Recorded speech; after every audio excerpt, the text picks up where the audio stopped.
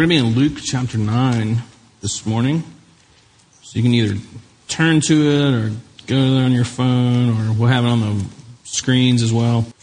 So I want to talk this morning about what the next 7 weeks are going to look like for believers all around the world. And it's just like your personal calendar, your family calendar is divided up, and there's certain things, big weeks that you highlight, like a vacation or something like that, things you look forward to. There's things you may not look forward to, like jury duty or something like that. It makes it on your calendar, but our calendars are there to help us mark significant things.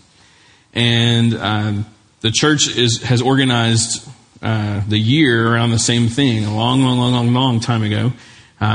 Church leaders got together and said, hey, we want to make sure we're spending the right parts of our year focused on certain things that, like, you wouldn't want to be like in 9 years of like, oh my goodness, we haven't talked about the return of Jesus at all in 9 years. We should probably cover that, So they kind of took some of these bigger things to have us emphasize and put them into different seasons. And so the season of Lent is exactly that. It is a season of the calendar that has some pretty interesting origins in my opinion, which I'll talk about in just a second. But it's really, it's designed to be a time of focus and of preparation and discipline and love and worship for us.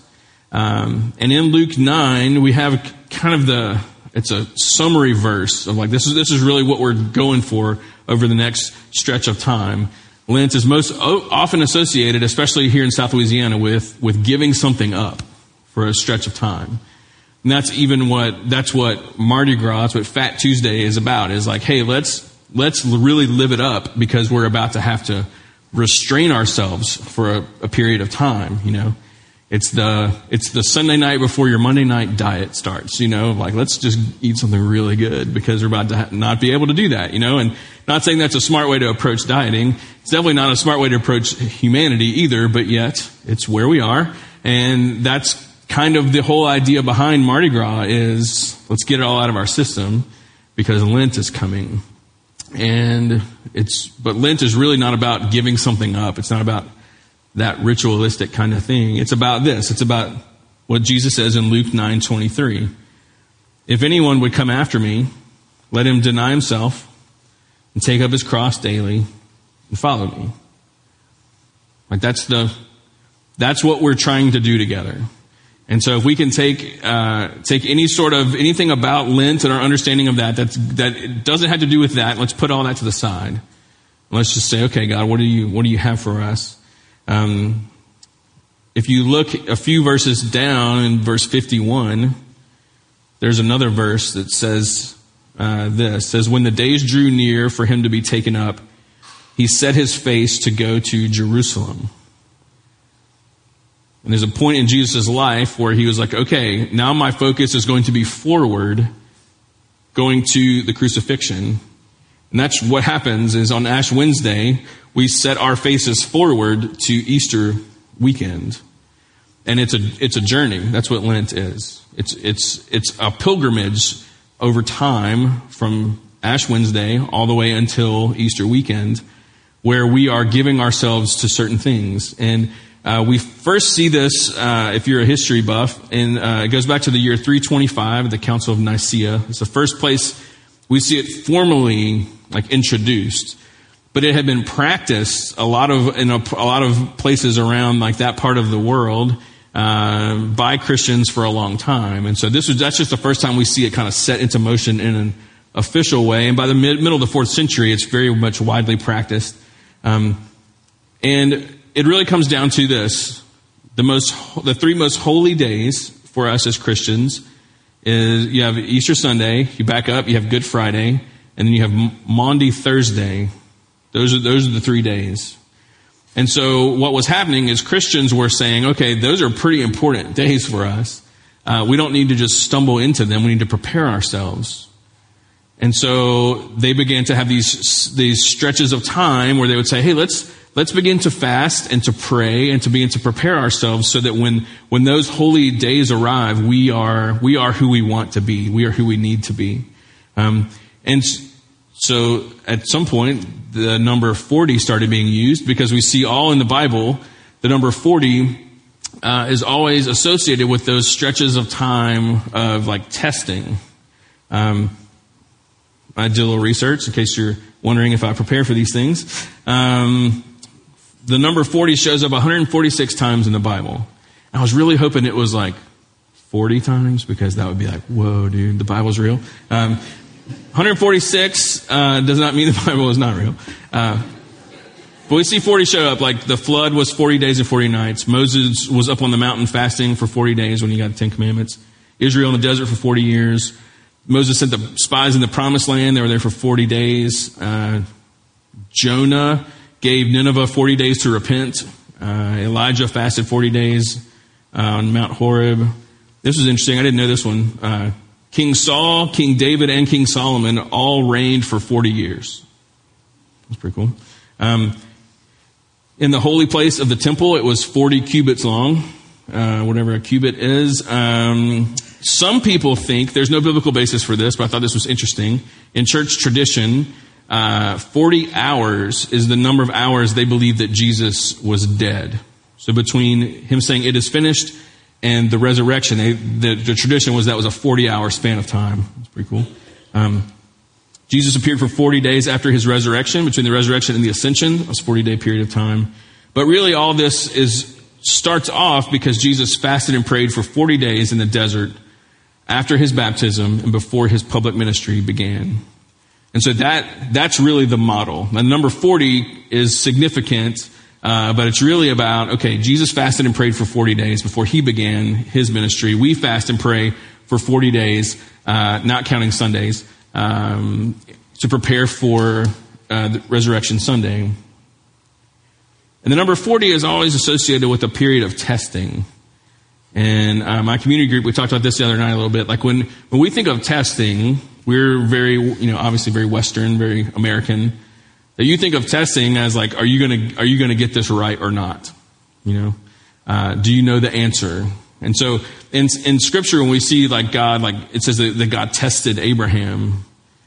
And there's a part of us, because we've been so conditioned by school, to think that means that God's like, well, let's see if he gets this one right, But that's not really biblical testing. Biblical testing is about faith.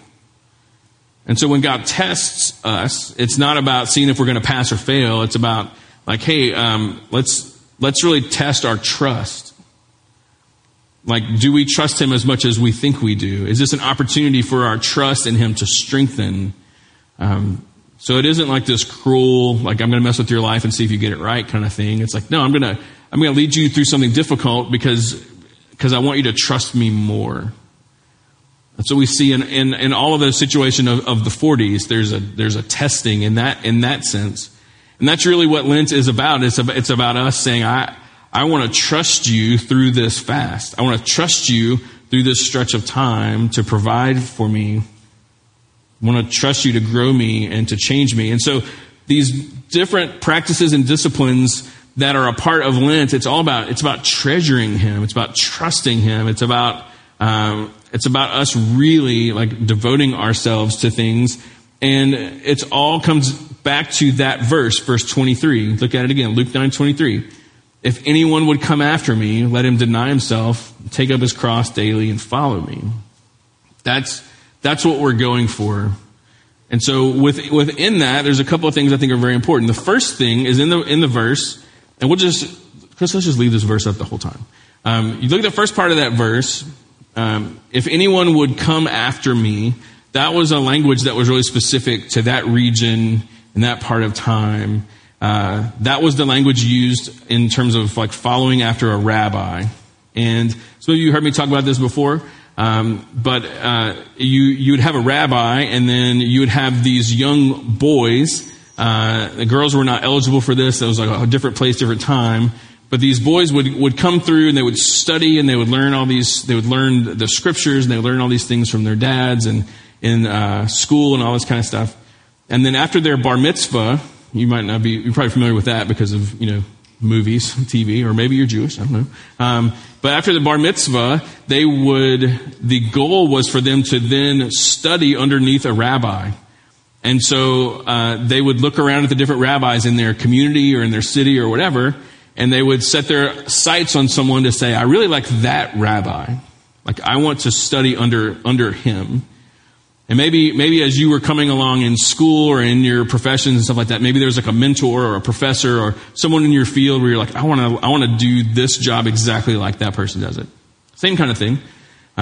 So these young boys would, after their bar mitzvah, they would approach a rabbi and they would say, I want to follow you. I want to come after you. The same phrasing that Jesus uses here. And at that point, the rabbi would, sometimes he would say no right away. Sometimes he would say, all right, let's talk about it. And then the rabbi would kind of interview and test the disciple. And then it was up to the rabbi to determine, does this kid have what it takes to be like me? And the rabbi would either say, yeah, come on and follow me, come after me. Or he would say no. And then if he said no, that boy would return home. And then that boy's future was in the family business somewhere, you know. And so here's Jesus saying, if anyone would want to come after me, here's what it takes. And that's pretty significant in the sense that rabbi culture was not anyone who wants to follow me. It was, you got to come ask me, and then I get to determine if you're good enough. And most of the time, it was a rejection. And here's Jesus saying, hey, I think that all of you have what it takes to be like me. And he doesn't even just say, like, hey, if any of you men want to come after me, he says, anyone. So Jesus is known for, like, the fact that he was like, come to me. Women, children, men, doesn't really matter. If anyone wants to come after me, it's this open invitation. Here's all you have to do. It's pretty significant. And when you think about the fact that if you know the story of him calling his disciples, he went to them, and what were they all doing? Family business work. They had all been rejected by rabbis. They had all been told they didn't have what it takes. And here this rabbi comes and finds them and says, come after me, come follow me. I'll make you, you can do this. That's awesome. So first off, the call to discipleship, the openness of Lent, of what we're trying to do here is, it's this thing that Jesus says, because my spirit lives in all of you who are redeemed, you have what it takes to do this whole thing. Here's what you give yourself to. He says, you deny yourself, take up your cross daily, and follow me. All right? What does that mean? Well, deny yourself, that's kind of self-explanatory, you know. But it isn't, like, sometimes I think we kind of maybe overdo that, where we kind of take on this kind of weird system of beliefs where we feel like we can't ever be happy, we can't ever have anything that we like, or like God doesn't really care about your desires or what you want, that kind of thing. It's not like it's not a self-deprecating kind of thing. It's not wired up that way. See, we have this, we're born with this tendency toward pride to do what we want to do, with no consultation of the Lord, no sort of heavenly wisdom, no sort of anything else. That there's this, like, why I want to do it, so I'm going to do it. And you can't really tell me I'm wrong. And the culture that we live in, it's like getting worse and worse and worse, you know. We're constantly being told, just like, whatever you want to do, no one can tell you otherwise, that kind of thing. And so one of the things that Jesus rescues us from, he comes to the earth, he comes to us as a rabbi and says, oh, you want to come after me, come on. He says, but you have to learn how to say no to yourself, to that prideful part of you that's just looking to exalt yourself, looking for what makes you happy in the moment, even if it's temporary. Because what that tends to be where you kind of like, it becomes corrupted, so you end up objectifying people, taking advantage of people, thinking of yourselves as greater than other people, finding a way to step over others to get what you want. It just like spirals out of control. So a part of following after Jesus is us learning how to say no no to that prideful part of us by saying yes to him. It's something that we learn to do. We learn to deny ourselves. And so a part of Lent is this invitation into that practice of self-denial as a way of like forming us and reforming us into who we know we want to be. And God has used fasting as a part of that for a long time, all the way to the early parts of the Bible. Like, there's something about fasting, and when I say fasting, you probably think of food, and that's right. But fasting also has like a broad application. And so that's a part of what we think about with Lent, of like, I got to give something up for Lent. Now, as a Baptist kid, I never understood my Catholic friends who had to give up stuff for Lent. That made no sense to me. But all I knew is like I usually got to eat double brownies from people like at school because they're like, I can't have it. I had to give it up for Lent. I'm like, sucker, I'm Baptist. I remember that. I didn't know what it meant, but it was a good couple weeks. But it's not about giving something up. It's about fasting. Those are different. Because when you fast, you remove something from your life and you replace it with something. Now, you can just fast. You can just give up something for 7 weeks and it do nothing to form you into the image of God anymore accurately. Or we can remove something and replace it. And so take food, like that probably needs to be a part of every one of our disciplines over this stretch of Lent, is that you are messing with your diet because you want to anger your body, like mess with your diet. But that gets your attention, doesn't it? Especially as like Americans, we tend to like not really understand discomfort very well. And so if you have some sort of dietary fast where you are cutting something out of your diet, whether it's a meal or something specific, and your body begins to react to that, that is signaling something. And so what are you supposed to do when those signals go off? Well, it's a replacement. And so one of the things that we have done in the last couple of years is if we've fasted on Wednesdays. It actually goes back to first century Rome. Christians fasted on Wednesdays and on Fridays.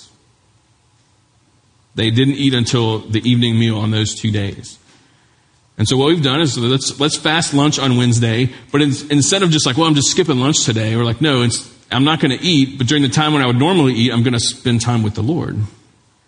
I'm going to pray. I'm going to go outside in nature if the weather is nice and just enjoy like time with Him. I'm going to open up my Bible. I'm not going to just avoid something. I'm going to replace it with something. And through that denial of self, you're not only saying no to yourself, but you're also saying yes to Him. And when that is a regular thing over 7 weeks, think of it, if we have 7 weeks of saying no to ourselves and yes to Him, like that is everybody's good. That's a transformative thing. And I was curious about something because over the last several years, a lot of people in our church, there'll be some sort of dietary thing, but then there's like something else too that they will fast from.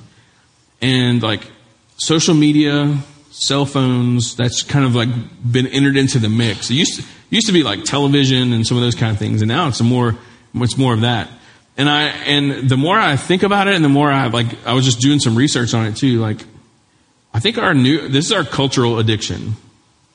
Like, I know we have drug addiction, we have alcohol addiction, we have a lot of kinds of things, but cell phone addiction. And so I found this one study that was done, and they surveyed 1,000 Americans based on the demographics of the country. So different ages, different socioeconomic things, different ethnicities, all that kind of stuff. And they asked them just to submit how your phone tracks everything, to send them the reports on all your data usage and like all that kind of stuff, to send it into this study. And so there wasn't even like an honesty thing. It was like a send us the numbers kind of deal. And then they had some supplemental questions. Here's a few of the things. I'm not going to do all of them, but on average, this was in 2021, these 1,000 people in America spent 3 hours and 19 minutes a day on their phone. That's 199 minutes. 36 of those minutes were spent on phone calls and text messages. That's 18%. So everything else was spent on social media and games on their phones. 71% of the people said they checked their phones within the first 10 minutes of waking up. And the average was 50 minutes on your phone before you go to sleep for this group. Let's see. 70% of them checked their phones within 5 minutes of a notification. 45% said their phone is their most valuable possession. Think about that for a second. Your most valuable possession, phone.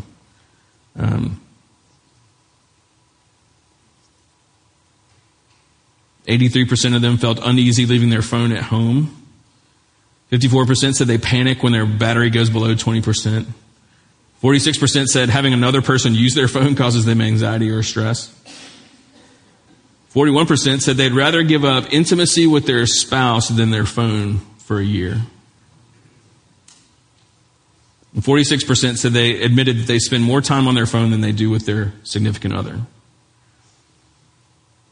And when you start to study the ties between social media immersion and the steady rise in anxiety, depression, mental health issues, there is a correlation that the science only proves more and more every single day. And so could it be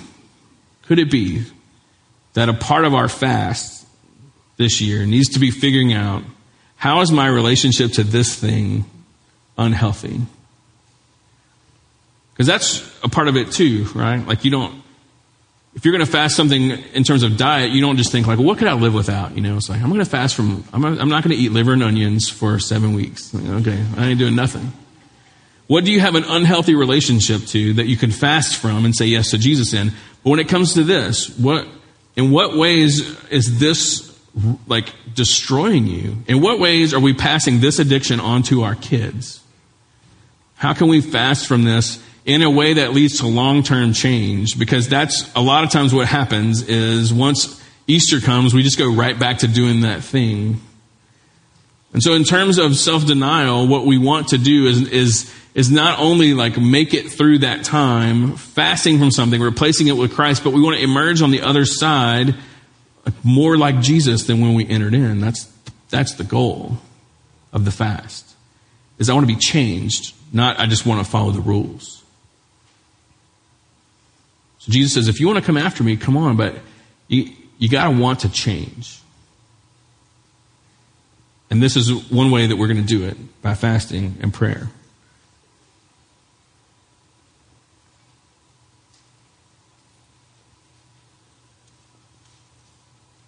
Next thing, look at that verse again. It says, deny himself. So then he says, take up his cross daily. Okay, what does that mean? Well, the taking up of the cross, only guilty people carried crosses. Like, think about who he's talking to in this moment. He's talking to people who lived in a culture where when you committed a crime, you carried a cross through the town after they beat you half to death, and then they hung you on that cross until you suffocated and died. So that they said, this is what happens to criminals in our town. So Jesus is saying, if anyone wants to come after me, and everyone's, oh, this is feeling good. Like, I definitely want to come after this rabbi. That's amazing. I want to be just like him. He's like, you got to deny yourself. You're like, oh. And you got to take up your cross. What? Isn't that just for the guilty? Isn't that just for the criminals? Isn't that just for the people who have done something wrong? Yeah, it is. It is. A part of Lent. It's dark. It's darker than Advent. It's darker than some of the other parts of the church calendar because it's a part of us owning up to our stuff. And I feel like we as a church, we are as grace saturated as any church I've ever been around. Definitely in any church I've ever been a part of. Like, we have committed to hang in there together, like we just have. And we've gone through some weird, difficult, like just stuff together. And if you're not a part of this church, I invite you to come along. You'll see. Like, we hang in there through some stuff because Jesus hangs in there with us. So why would we bail on each other? That's a whole other sermon. But one thing that happens when we're such grace, junkies, is that sometimes we end up kind of maybe downplaying the impact of our sin on the world around us, on the people around us, and on ourselves, And so grace is not meant to give us a pass on behavioral things or whatever. Grace is just understanding like, hey, we're all in process. We're all in recovery. We're all working toward this like sobriety in the sense of our sin. But there are times when like we're struggling. We're messing up. And so one of the things that happens in Lent is it's supposed to have us kind of looking in the mirror a little bit and saying, I'm going to take up my cross, which in part it means I'm going to own what I've done. The other part of that, though, is it means I'm going to be obedient in doing with what I've done. Like I'm going to own it and I'm going to be responsible with it. And so Jesus, in carrying his cross through the town, he was like owning the sins of the world, owning your sin and my sin. But that was an act of obedience for him. And so two of the disciplines that come with this part of the verse in terms of Lent is it's confession and it's repentance. It's both of them together. They're like two sides of the same coin. That during Lent, we are confessional. We find ways to like review our days and our weeks. And we just have to be quicker to go to people and say, hey, I was wrong when I said this. I was wrong when I did this. It's about confession between husbands and wives, between parents to their children, children to their parents, children to one another, friends to one another. It's about us because we're fasting and because we're praying, we're just more aware, we're more sensitive, and it's about being quicker to say, I'm so sorry that I did that. I'm so sorry that I said that. But not in like a, let me confess my sins and get it off my chest kind of way and then go back to acting the same way. It's that I want to partner that with obedience. I want to repent of that. Like, I don't want to do that anymore. I don't want to react that way anymore. I don't want to lie to you anymore. I don't want to talk down to you anymore. I don't want to deceive anyone anymore. Like, I don't want to. And so it's partnering those things together. And sometimes it's super clear what that looks like. And other times it's like, I know how to confess, but I don't know how to repent. And that's why we do Lent with one another. We do them in our community groups. We do them as friends. You do it as families. Like we work through that stuff together. And so as we're fasting and praying, we're just more dialed into the fact that, man, I keep bringing this to the table. That's what Ash Wednesday is about. That's what the ashes are for. Ashes represent death, and it's saying, like, I brought death to the world.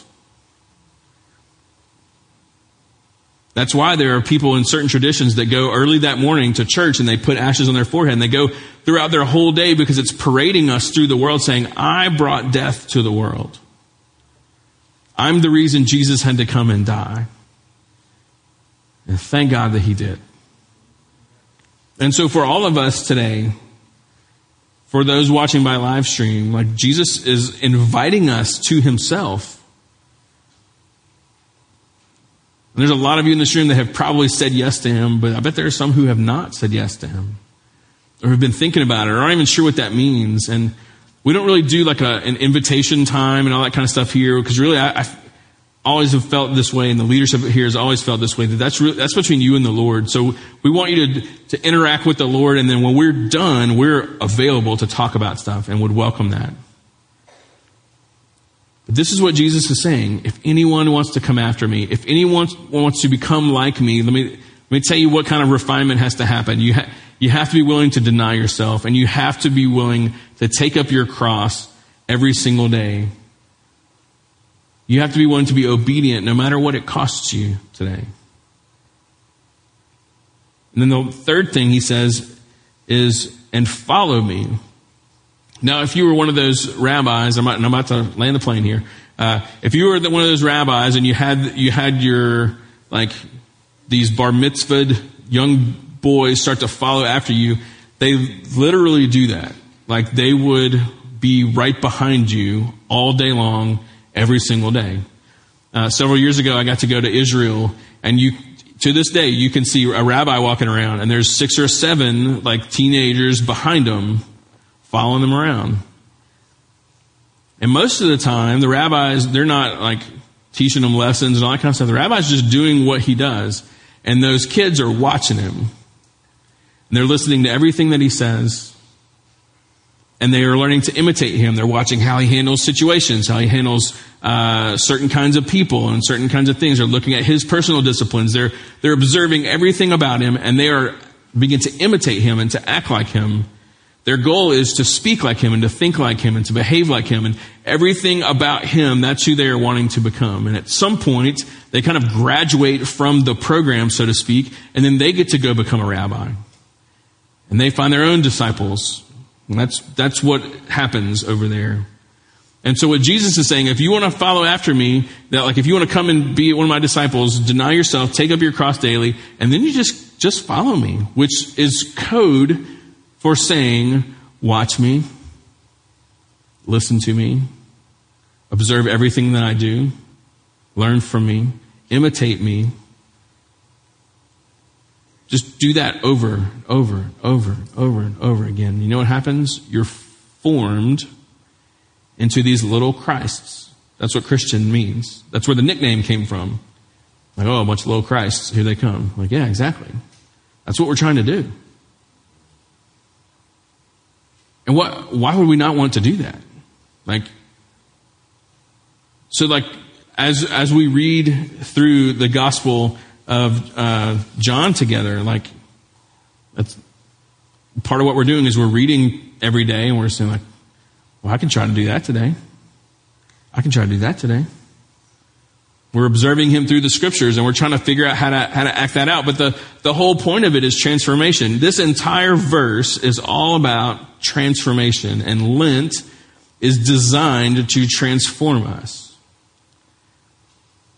That where your heart and mind are right now today, if you leap forward in time to Maundy Thursday, Good Friday, Easter Sunday, you could be a different person by then.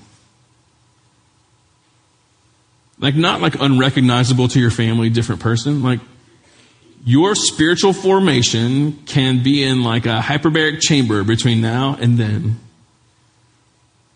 You could come back and stand in this same room on Easter Sunday and say, I don't feel like the same person. You know? He has morphed me. He has changed me. He has invited me to come after him. And through fasting and prayer, and through confession and repentance, and through imitation of him and all those kinds of things, he has worked all of that together to mold me and shape me. Men in this room, who would not want to stand here on the other side of that more like Jesus? Women in this room, who would not want to be here more like Jesus? Teenagers, elementary age kids, it doesn't matter. This is not an age-specific thing. This entire room could be more Christ-like. It's not even about that being like that date on the calendar being the end goal. It's about us entering into a process. Because this verse, like Lent has a start date and an end date. This verse does not. This is forming a lifestyle for us. And so Lent is it's like just a concentrated time where we do this together. But really, this should be all the time for the people of God. Sometimes we just need to jumpstart. And so that's what Lent offers us. For hundreds and hundreds of years, he's used this. And so I want to invite you to journey with us together. But with all of that in mind, if Lent for you is going to be just about giving something up, then I think you're missing out on a ton. But you're welcome to join us too. I think you might be persuaded the deeper we get into it. But I hope that you will participate. I hope that you'll come on Wednesday. I hope that you will begin to pray about what you need to fast from. Hope that you will prepare yourself for confession and repentance to be practiced and to be talked about. And All the Sundays of Lent, we're going to go. I'm going to teach through the last 7 things that Jesus said when he was on the cross. And so every Sunday is going to have a heaviness to it. And so, like, get ready for that. Lent is not fun, but you still love it. And I think anyone who's ever given themselves over to it would say the same thing.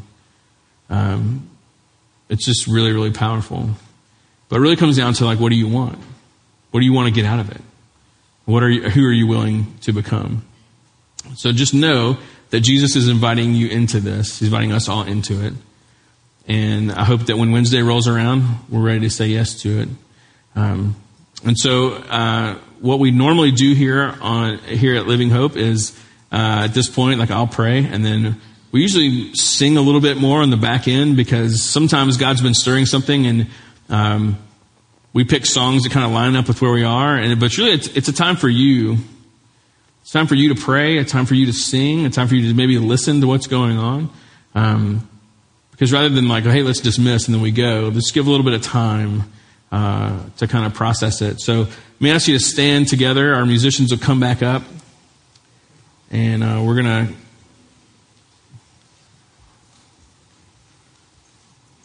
to sing together. Let me pray for us. God, what an incredible invitation, that's held out to us.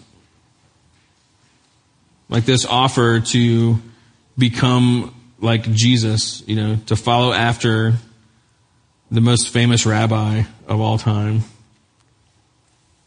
I'm so thankful that just like your initial disciples, that you sought us as well. And that you believe that we can do these things. And so, God, I start there just as I wrap things up and praying for anyone here who is doubting themselves and their own abilities to become more than they are right now. You wouldn't have thrown the net wide enough to catch all of us if you didn't truly believe that this is who we were made to be. And so I pray, God, that anyone who is dismissive of this as a possibility for themselves, that they would be open to you weighing in on that. And God, I thank you that although it's difficult to deny ourselves and to take up our cross every day, that there's a beauty in following after you and watching that happen, that in the follow you part, we get to see how you denied yourself and how you took up your cross and how you made it through all the things that we face in our lives. And so I pray that we would not start with ourselves as the basis for how we're going to pursue Lent necessarily, but that we start with you as the basis for that.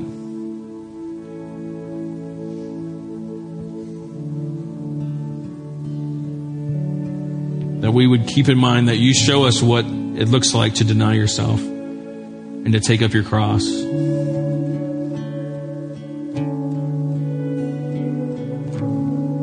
And that's what we would chase after. That we wouldn't even factor our own selves into it very much. It would just be about you and you alone. So as we sing and pray, just respond to whatever may be stirring within us. May you have your way this morning.